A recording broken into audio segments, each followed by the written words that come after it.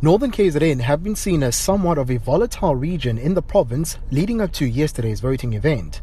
Police Minister Begekele had even identified Nongoma, Ulundi and Newcastle as hotspots.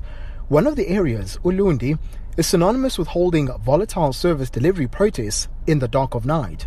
However, various leaders and officials I've spoken to say they in fact have no complaints about the voting process, which ended late last night.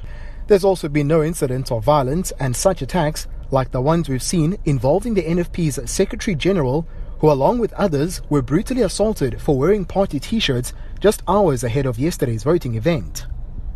The NFP is leading with votes in the Edumbe local municipality and looks poised to snatch it from the ANC. Since last night, both IFP and NFP supporters have been driving around hooting and dancing, supposedly celebrating their early victories. It's at this that various leaders hope that when final and verified results come out, those who are left upset are not driven to respond with violence. Steve Bengu, East Coast Radio News Watch, Zululand, Northern KZN.